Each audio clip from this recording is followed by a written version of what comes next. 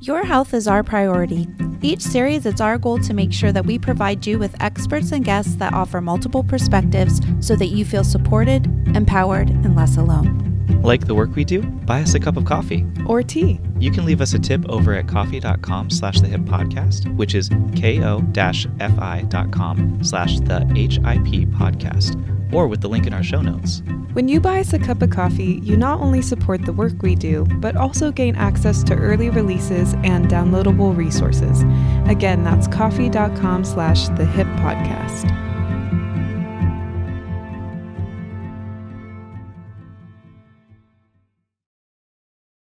Welcome everyone to Health It's Personal.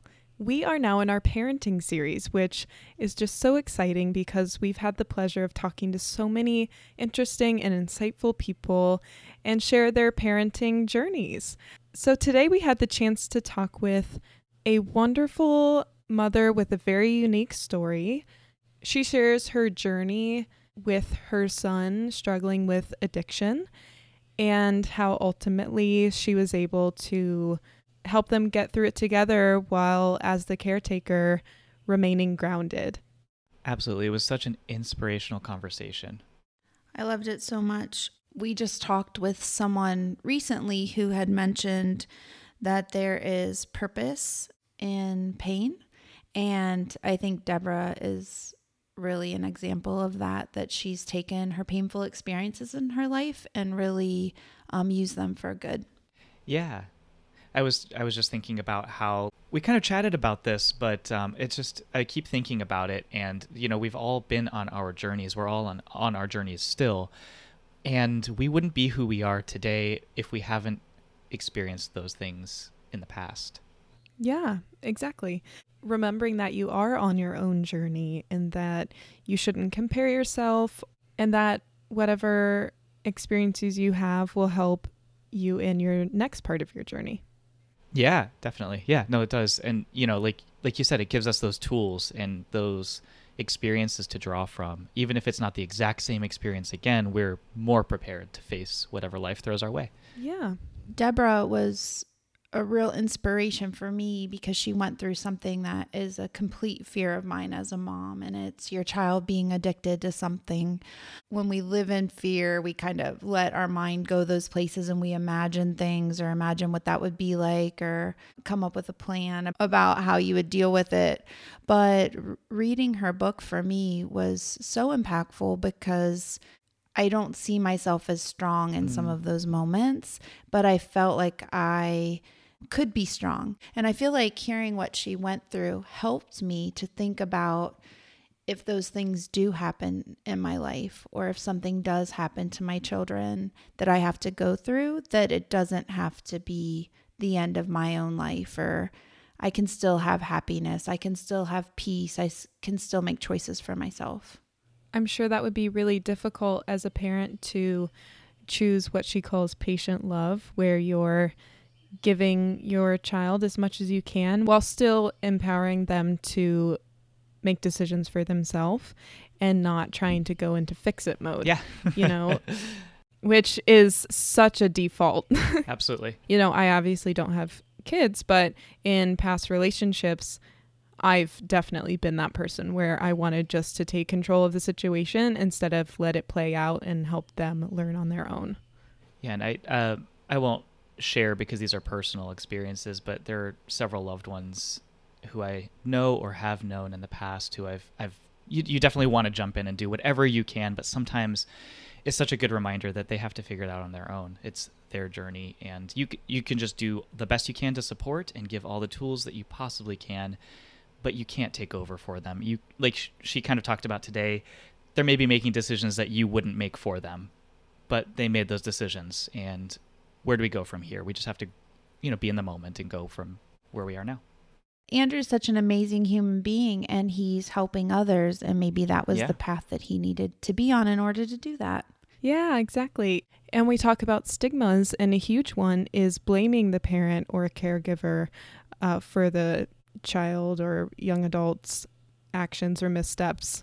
She talks about how Andrew says to her all the time that he doesn't blame her at all for any of those things, that those were his choices and that they just had to get through it together.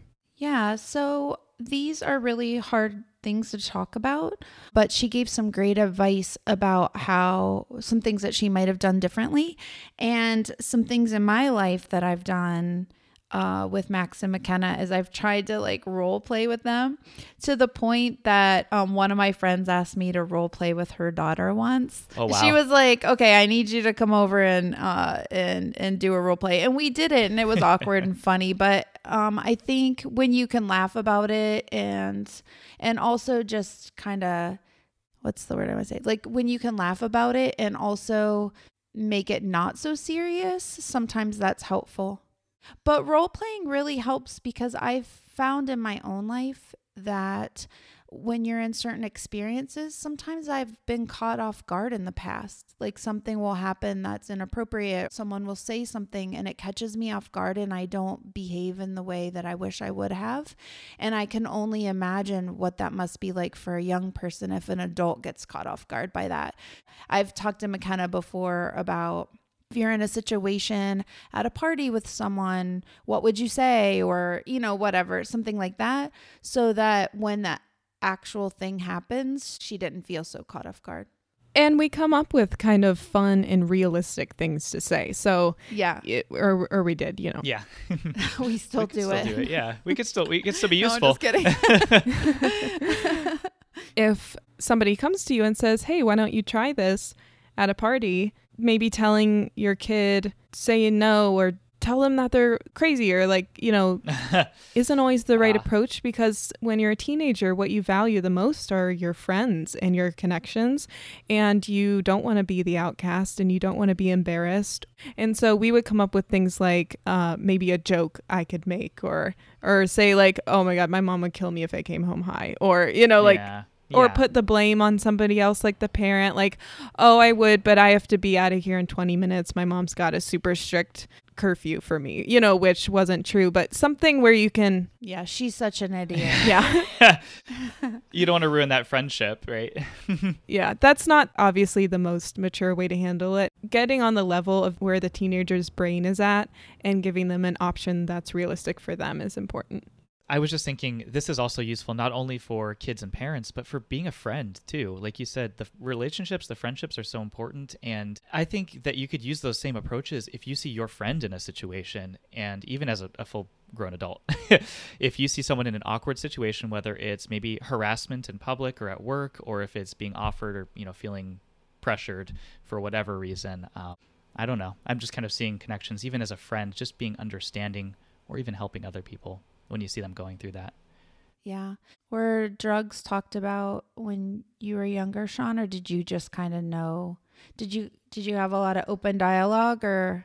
So my dad was a special agent, and what he did was he was a forensic scientist. So he would either be solving murders or other crimes like on Law and Order SVU, basically, or he would be going undercover, and the OSI in the Air Force does the huge drug supplier busts, not the dealers, but like where the drugs are coming from, and they will work with the FBI and all the other agencies. So it was around my whole life, and I would go into my dad's office. There'd be a ton of drugs like they had recently confiscated. I'm not kidding. It's just funny that you asked me, because I'm like, yeah. I was like, "What's that?" And he's like, "That's cocaine." I'm like, okay. I'm not even kidding. I was like 6. So and I'm not even making that up. I was like, all right. And so it's never been like taboo for me, because we just talked about it. Yeah. And they would, that's so cool. we would talk about experiences that, that they went through in those situations. And also my dad was forced to do the DARE program, and he hated it. He didn't think it was very helpful or useful. He thought it was a useless waste of time, and it turns out he was right. So, but they're still trying to do it, apparently. But it was funny because we had the shirts and everything to give out, and it was embarrassing. But that was my... I was thinking we actually talked about something that I found important, because it was about marijuana and how it can be a gateway for some. It is inherently, not by itself, something that will get you into other drugs, but addiction goes far beyond just the substances themselves. It is something that's a part of individuals too, and that's not something we'll dig too far into, but there's a lot of research out there, science and medical advice out there that just kind of explores addiction. You know, for some, they have to avoid marijuana, even if the marijuana itself is not addictive chemically, right, or physiologically, but it can provide you the you'll think about it and you're like, wait a minute, The escape's addicting. and because I just know so many people who are so passionate about the medical benefits of marijuana, and absolutely, but at the same time, it's like we've been talking about, it's not the same for every single person. We have to keep that in mind. And for some people, it can be really tragic. So again, it's not black and white. You have to take in that human element, and that's so important. And that's why stigmas can be so damaging. This was just such an incredibly informative and inspiring conversation. She's so passionate about telling her story, which we value so much, and we thank her so much for being so brave. So please grab a cup of tea and enjoy this episode with author Deborah Edwards. Health is understanding what you need, being informed, finding that balance of mental and physical, building yourself a support system, figuring things out on my own and not letting it hold me back. You do kind of have to advocate for yourself. Because health, it's personal. Deborah, welcome. We're so glad you're here and willing to share your really unique and inspiring story. First, we'd love just to learn a bit about you and Andrew and your relationship. Thank you. First, before I start talking about that, I want to thank you for the opportunity to share what our story was like, and to maybe give people hope if they by chance are in the middle of the struggle, or some insight, right? Yeah. For people who are raising children, Andrew and I, we have an amazing relationship, and an amazing relationship that is built over the years. And part of that is because of going through the journey, but part of it was that, when he was growing up, a good chunk of the time it was him and I. So there's a million meaningful memories that we have. And, he was just my little buddy, Yeah. Always an amazingly funny and witty and quick, wicked smart kid. And, it doesn't mean there weren't frustrations, as there are for all parents, but those years were really wonderful. And I think part of us navigating the journey the way that we did, maybe is some of the foundation that existed, through his growing up years. So Yeah. I myself, I'm a consultant, I'm a coach, author, speaker, blah, blah, right? I focus a lot on strengths-based, talent-based development in organizations, talent-based collaboration. Okay. That's kind of my jam. That's great. Yeah. Yeah, so Andrew was a sweet, fun, interesting boy. I tell McKenna and Max all the time that if I had a time machine, I'd go back to those times. They're so much fun and such a special time. Yeah, for sure. I completely agree. Yeah, so your relationship was always really strong. Yeah. And continues to be so today, as I understand it. So how did your journey change a bit along the way? In the teen years, up till about Andrew was 14, 15-ish, pretty much he spent a lot of time with us. Mm-hmm. We would, his stepdad traveled for work until he was gone during the week, home on the weekends. On the weekends, we would play and go to church. But around that mid-teen period is when we started to see some shifts. And that is when there was friction, and some of it, it's really easy for you to liken it to, and this is what I did, right, to the teenage years. Mm-hmm. Honestly, I believe that it was me saying, okay, this must just be part of what it is to be a teen, that allowed me to miss some things earlier on. Mm-hmm. He became a little bit more disconnected, not as interested in spending time with us. Again, some of this stuff seems normal, right? Right. More closed doors. It really wasn't until I started to see a change in mood and things like lack of eye contact or wanting to finish conversations very quickly that I started to think, this is odd. Oh, so that was kind of a sign for you? You know what? Not necessarily in full awareness then, Then, right? yeah. It's that Right. beautiful thank you for retrospect, and yet wouldn't it have been nice, right? I think that's an important distinction to make, that retrospect, like thinking, Yeah, because when you're in it, part of it is you don't want to be quick to assume the worst. You Absolutely. also don't really want to consider the worst. Yeah. Mhm. Scary. It's very scary. And then there, of course, if it actually is in your world, there comes a point where you can't deny. Mm-hmm. Right. So how old was Andrew when he started taking drugs, or when you knew that he had a problem? Around 16-ish is when he was smoking marijuana with friends that we didn't know about. It really wasn't until 17 where, okay, we have a problem and it's clear, right? That we now know that you are. Okay. And then it progressed for him into other drugs from there.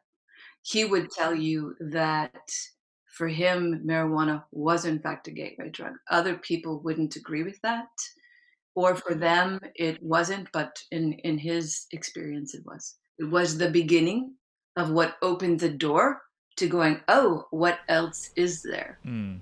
Andrew's addiction went from hanging around his friends getting high, as a lot of teens do, to trying drugs. There was a little bit of rebelness, I'm going to imagine, in his quest, if you will.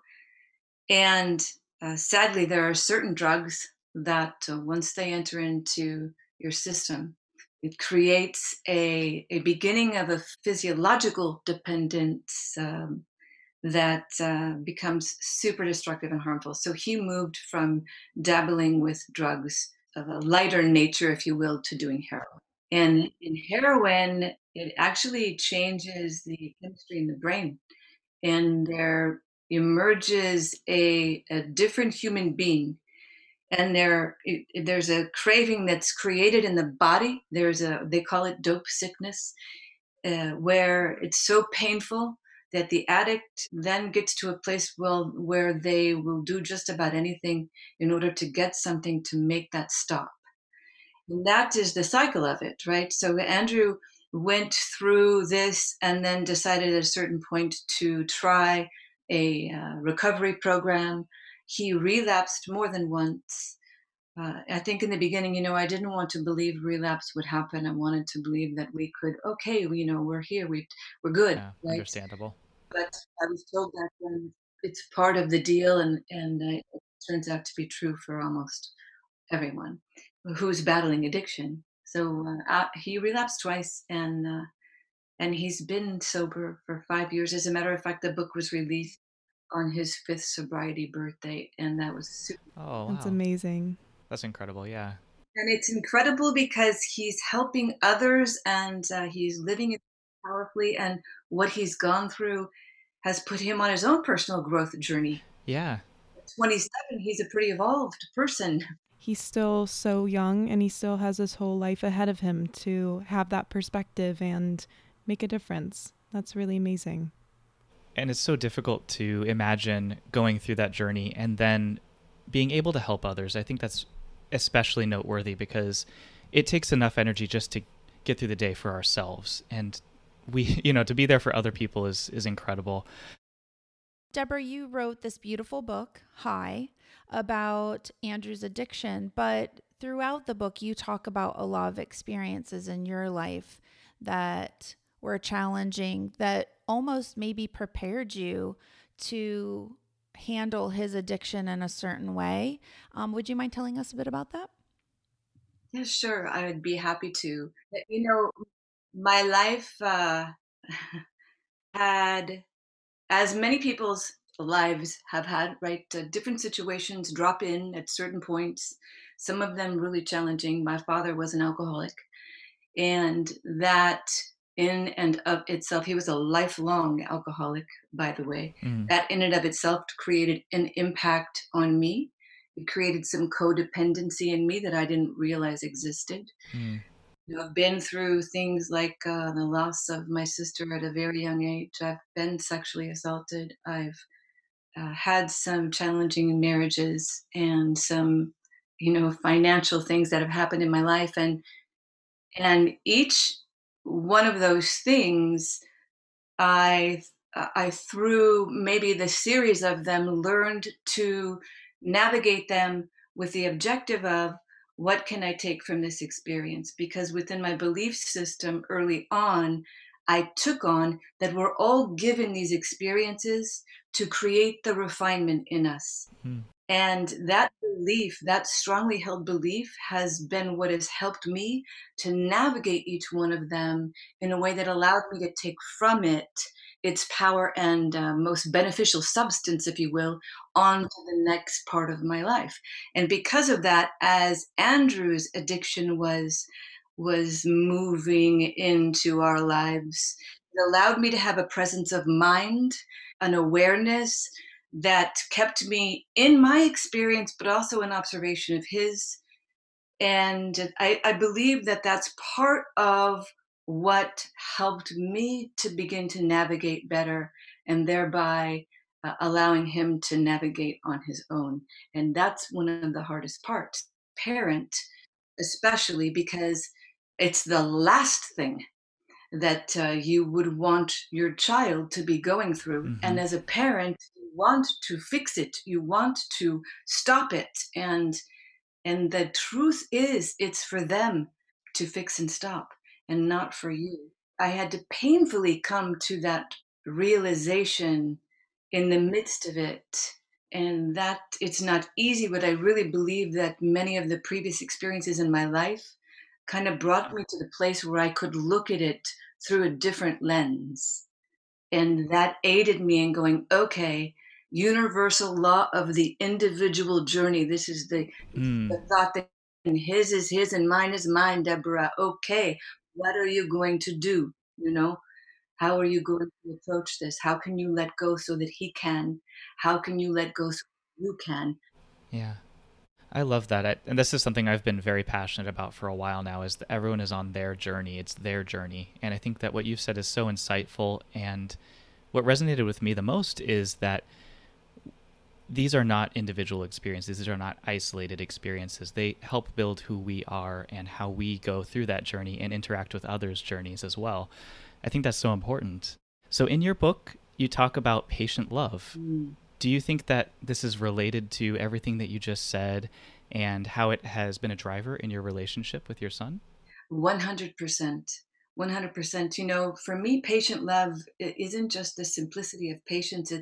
It's in the moments of difficulty. It's in the moments of challenge. It's in accepting when they are where they are in their growth, right? We may want them to be further along, but they aren't. And so patient love comes in as they are, in support of where they're headed. It's in slowing yourself down enough in the moment to be able to really address what the moment needs, right? It's in expressing love out, even if you're frustrated. And it's something that grows in you as you're raising them. And you, like I said in the book, you don't even realize it's growing in you. It's developing in you while it's being utilized with them, right?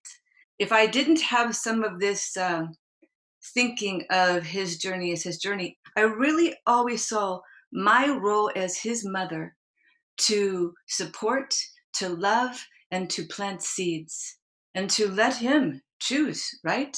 I didn't ever see it as let me mold you. Instead, it was let me give everything I can, and then you're off, off the races, right? Well, the little period, the off to the races wasn't so great, but it's really how I saw it and still see it. Absolutely. That's a really beautiful way of putting it.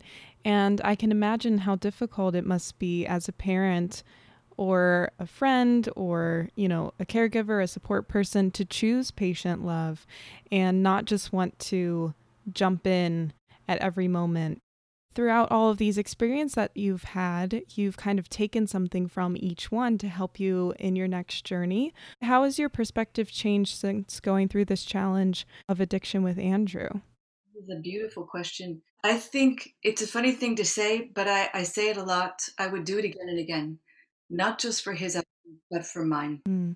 I mean, it was hard and it was painful. And to be able to describe the fear laced anxiety and pain that you experience, I don't know that I could really fully or adequately describe that. But when I think about what my commitment to my path did for myself and for him, it's very solidifying for me. So, in that period of time, I had to decide, okay, am I going to move toward my own road Yeah. and let go and allow? And then in doing so, I had two reasons really to be fully committed to the pursuit of my path, my own life and happiness, and an example for him. And those two motivators were really powerful for me because it's like the Simon Sinek talks about the why, right? It was my why to continue to require of myself a higher degree of effort toward bringing the best out of me in the creation of my business, in the priorities in my life, so that he could see and I could experience what that would end up resulting into. And as it turned out, it's been really extraordinary. I can't imagine how difficult that must have been for the both of you. But like you said, you do it again. And I think all the time how difficult some of the parts of my journey have been, but that feeling of getting through it and learning from it, becoming our best selves and seeing much more clearly on the other side, there's nothing like that. Yeah, I love that you said seeing so clearly on the other side, Mm-hmm. right? To remind yourself that when you're in it, that it's the light is there. Keep holding belief for the light. Just keep going because you'll get Yeah. there, and then you'll have that clarity. Without that journey. Exactly. There were two moments that really stood out to me in the book because throughout the entire book, I just felt like you were it just had a strength about you. And I think it's those experiences throughout your life that added to that strength. But it was the time that Andrew got arrested and you just went off to yoga. I was like, you go, girl. And then the most challenging time when Andrew was in the hospital and you had to make a decision whether or not to go and see him. Yeah, there are moments, and how present you are in those moments is what truly aids you in making the decisions that you need to make, in taking the steps that you need to take, both for you and for the loved ones in your life. The moment where he's being arrested in front of me, so many of these moments are visceral for me, where I literally, you say it, I think about it, and I can feel it. But for me, in that moment, there was awareness, there was acceptance, and then there was a knowledge that what I needed was to go to yoga, was to get centered, was to be grounded, and this is what I needed to do for me. And you had the strength to do it. Yes, yes. And to lay on the mat and let whatever needed to happen for myself, to just be present with myself in that moment, because what happened was hard and it was part of his journey, and I really needed to fully connect to myself. So, yeah, that is not easy, because it's equally easy to dive into the emotional part of it. And I think by this time I had become practiced at balancing, my thought process and my feelings, and getting perspective about my feelings, and that was helpful. And the other thing that you bring up, one of the harder moments, and again, it's this presence of mind. It's being fully present. It is paying attention to the moment that you're in. It's not missing anything. It's in the details, not just the thoughts. It's the details of the moment that allowed me to pay attention enough to make the hard choice. Yeah, you talk a lot about living experientially and you kind of describe what that means. Would you mind sharing a bit about that? I think that part of that began for me after my sister passed away, when I, in reflection, could see Her life was 19 years, and now I had the opportunity to live. It wasn't quick. I didn't quickly have the insight and poof, it all showed up. It wasn't like that. But over time, I came to experience this. To live experientially is not to miss being in the present moment. It is to really take it all in. It is to look at it all. It is to use the five senses that we've been given. It's to love it. It's to see it. It's Hmm. to bathe in it, right? Even if what I'm doing is in a kayak, I'm feeling myself sitting there. I'm feeling the sun. I'm feeling the moment of floating and that quietness, and I'm allowing, my thoughts to settle. This is living experientially, and I always want to be able to be in that place. And sometimes I will have to mindfully take myself to that place, right? Bring myself into the presence of the experience. But to not miss it, right? We can even do that when we eat, like we eat Yeah. to eat the meal, but we're eating and we're having an experience of eating, and we miss the texture and the taste and taking it in, right? I'm always telling my partner, because he'll drink, something really quickly or eat something very quickly, and I'm thinking, well, don't you want to slow down and enjoy that for two seconds maybe? Yeah, just give it 2 seconds. Not get too wild, but that's so important. One of the best things about this podcast for us is all the amazing and insightful people we've met. Throughout each of our series, we've seen many common threads. That's why we created the Health It's Personal Inspiration Line, to celebrate our unique perspectives and let others around us know that we get it too. We teamed up with artist Cloud Ramke to help bring these common threads to life. We've all dealt with challenges in our lives that make us stronger, hence our new favorite saying, "Thanks for the trauma." We make sure to remind our listeners and friends that you're not alone and that it's always a judgment-free zone, because that's where the best conversations start. Our designs are on t-shirts, sweaters, hoodies, water bottles, coffee mugs, stickers, and so much more. These are great gifts for friends, loved ones, educators, caretakers, and advocates to help show your people that you care about their health and well-being. Head over to bonfire.com/thehippodcast, our website, or our show notes for links to the merchandise, and stay tuned for future inspirational designs and messages too. And on that note, we're dedicated to fighting stigmas, and that kind of plays into that whole journey that we're on to fight those stigmas. And we're all individuals. We're all, like we talked about, on our journeys. So would you mind sharing some of the common misconceptions surrounding addiction and the families who face these challenges? Oh yeah, for sure. There's a lot, right?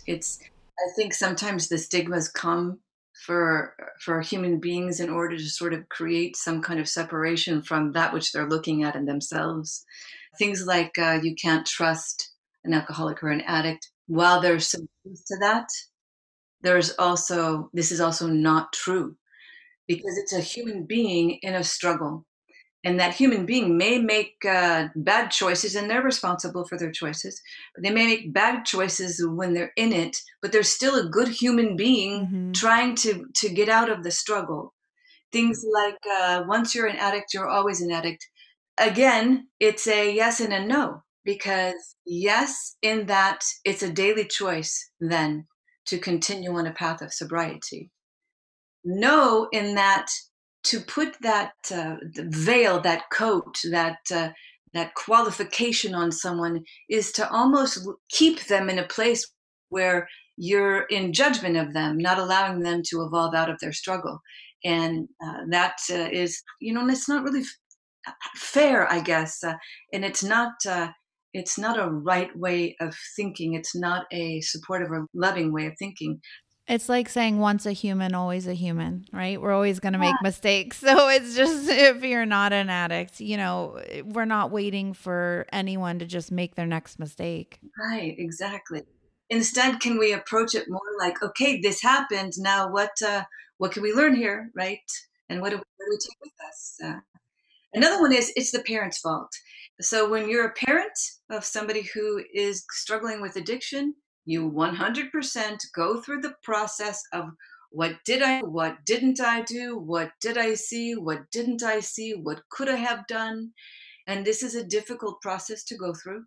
One of the reasons I wanted to write the story is it's very easy to allow yourself to stay in a place of guilt and shame This is not only is it not healthy, but it's not right. My son would say right here and now, 100% it's the addict's responsibility. They made the choices, their choices to unpack and learn from and move beyond. I, as a parent, would never have made the choice to position him to become an addict, right? Of course not. Right. And we all do our best. As parents, we do the best job we possibly can to give love, to give lessons, to raise our kids to be healthy, contributing adults, right? So no parent would choose that path. And we're humans as parents all the way. So to say it's the parent's fault is not right. Now, could there be some conditions in life itself and in different dynamics that contribute? Sure, there can. But to say it's the parent's fault is flat out wrong.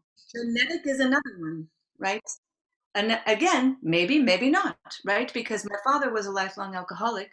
I am neither an alcoholic nor an addict, and my son became an addict. So, is it genetic or isn't it genetic? The thing is, there's more than one answer. Yeah, it's a little bit more nuanced than a sound bite that people enjoy, Yes, especially yes, these exactly. days. They just want that one quick statement to, well, this is the answer, right? They want that quick, easy answer, but that's the hardest part, is just understanding that none of the complicated, difficult topics that we cover or that we can all face in life are so simple. They're all complicated. And a lot of the time, I like to think of when I'm trying to understand something new that the first thing I look at is the science and how things work in the brain or with behaviors or genetics. And then I look at the humanity aspect, and sometimes that completely unravels the science. It all comes down to just what kind of person you are and who you are. And, That's a great point. everyone makes mistakes, and some are more impactful than others. I love the way you said that. Like the science is truth, and so is humanity, right? And all that comes with that. So yes. What would you say to parents who are looking for signs or preventative measures, Deborah? So a couple things actually. There's some really good articles I would love to share the links to, and I don't know if that's a possibility. And you guys, Absolutely. Yeah, please, we'll put them in the show notes. okay, so I'll send those to you. First and foremost, to not say not my kid. I said that, by the way, and I was wrong. To instead say it's possible. To instead say, okay, I realize that as my children go, they're going to be out in the world and they're going to be exposed to things.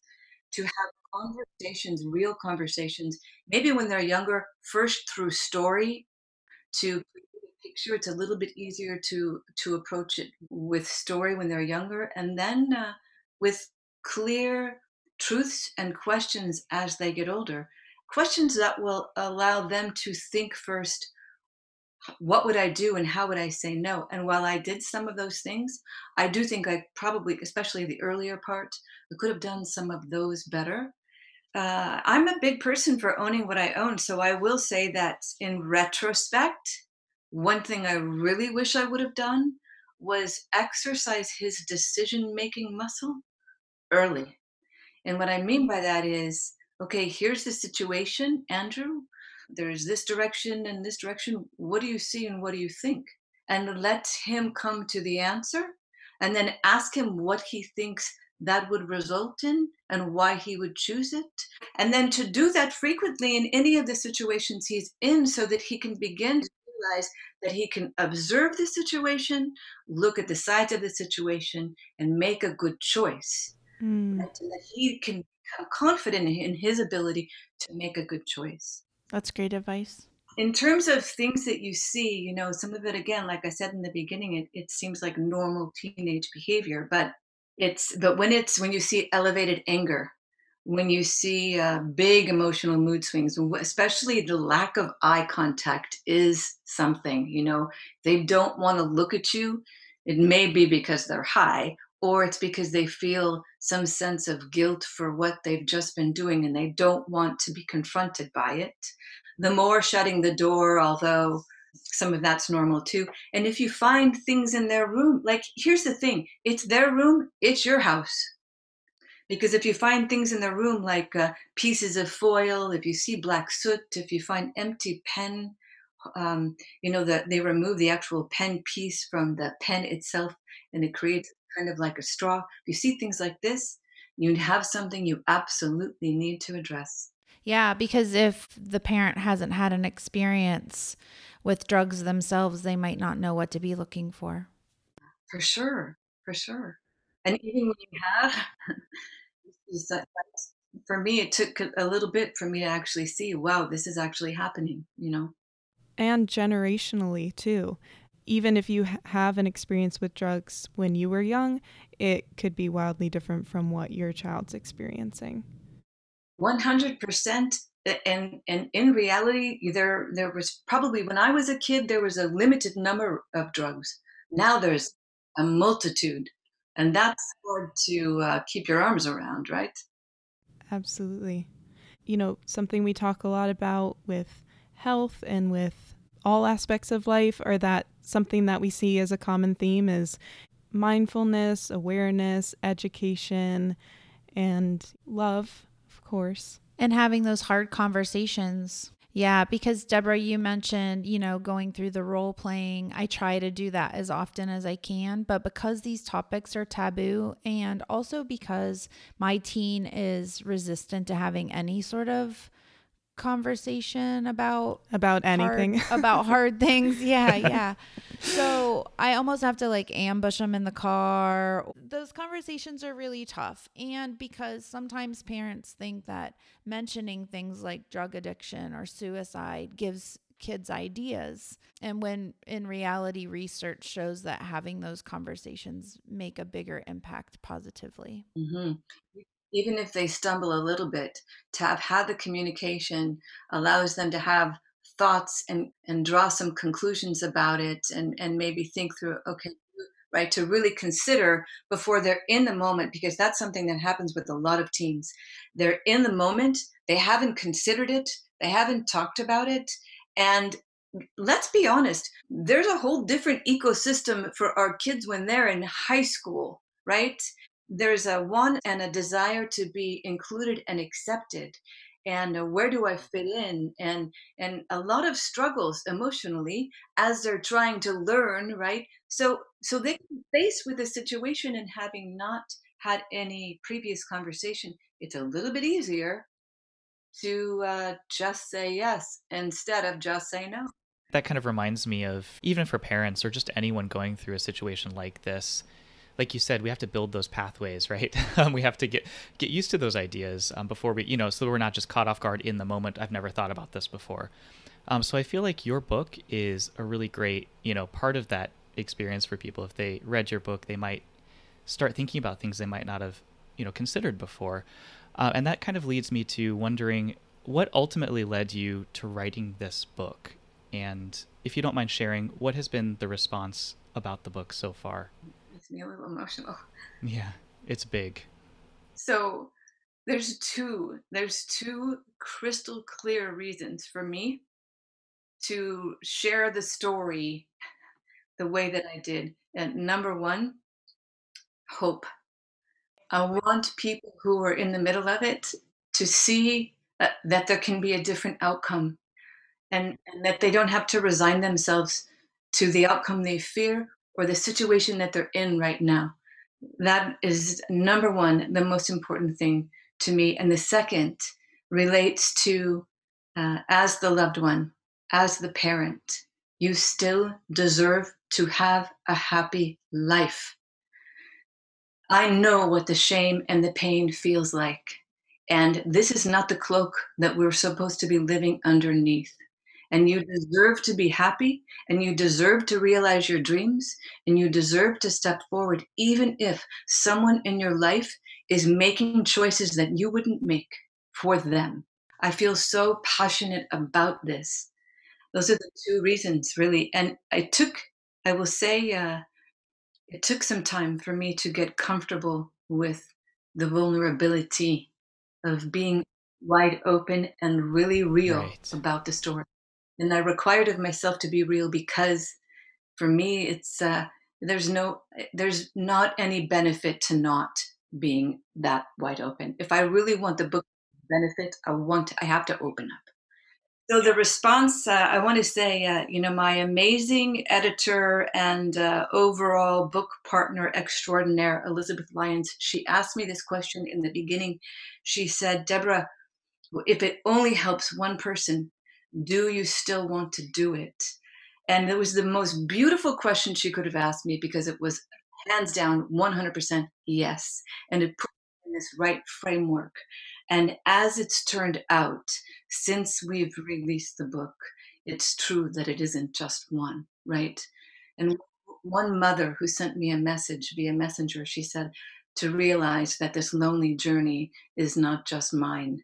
I have received so many different messages from parents and mothers, especially, that it made them feel not alone. It has given them hope, and that is such a meaningful thing for me to receive. Well, I have to say, as a mother, as I was reading it, it was really hard to read because this is one of my biggest fears, as a mom. And so reading it and kind of watching you go through the journey, it was hard. And it was also really inspiring. And it helped me find a strength inside myself ahead of time. And I feel thankful for that because I think I have a tendency to take on those feelings and blame myself, or I wouldn't pick up my yoga mat. I'd probably be in a ball in the corner, and that's not productive. And so I felt your strength, and I felt the strength inside of me ahead of time, knowing that if those moments come, that I almost felt like I could see what that would look like. And I feel very lucky for that. Thank you. Nice. Thank you so much for saying that. That honors me so much. And I love that. I love that. Like, even that is an example of a why that I would do it again, right? Mm-hmm. Yeah, exactly. I love what you've been saying about making sure that you, as the caretaker, still have a life and dreams and experiences. What were some of the ways that you kept your spirits up or stayed grounded during this time? I know you mentioned yoga. Mm. Yeah, so yoga was really big for me and still is to this day. It's a really beautiful way to bring myself into presence and into connection with myself. Music, music is huge in my life. I have a million playlists, maybe not a million, but created playlists for different things to give me inspiration. To, if I knew I was in a place where I needed healing, I created a playlist for that so that I could just feel the music and feel where I was. That was something that was really big in my healing journey and is now a big part of my life. Climbing mountains, hiking, this being in nature. I have used hiking in more than one way, and that has been incredibly beneficial for me. Being in nature in terms of feeling connected to the spiritual aspect of myself is enormous, right? And it was in being willing to explore what is it that really inspires me, that elevates me, that lights me up inside. Doesn't, all of those things unfolded into these preferences of things that I love, that really add the color in my life. Yeah, is that why you tied mountain climbing into your book cover? Yes. Oh, wow. I love the cover art. Thank you so much. Yeah, the mountain is meaningful for me too because I would go and I would start a climb, and I like hikes that go up and then go down. For me, I visualize whatever it is I'm sorting through, trying to solve. Right, I visualize that, and as I climb, I allow my your mind. It's hiking actually creates a sort of different aspect of your brain functioning, right? Because the body is in motion and the brain is paying attention to this, and so there's some connection to the subconscious, right? So you have this experience of climbing, and for me, I would process, and as that process was happening, and as I would get closer to the top, I would become clearer and clearer, right? And then there I get to the top, I would give myself a pause. And then on the way down, I would allow clarity to come. And it would come. Mm-hmm. It became kind of a process for me, and still is, honestly. And I love it. So the mountain is very meaningful for me. I would call it on Facebook, I would say a long time ago, it's Mountain Monday, you know? I love that. That's wonderful. For every listener, you know, you deserve to love yourself, to give grace to yourself. You deserve happiness. You deserve to explore the things that add the zest to your life. And I highly encourage you to commit to the pursuit of that, even if there's a struggle like addiction, and to really be in a practice of holding belief for the outcome that you want, no matter what. So, Deborah, you've been so wonderful. Before we wrap up, I'd just like to know if you had any books you've been reading or resources that you find really valuable or something that's been lifting your spirits lately. We'd love to hear that as well. In terms of what I'm reading, so I'm reading 2 books right now.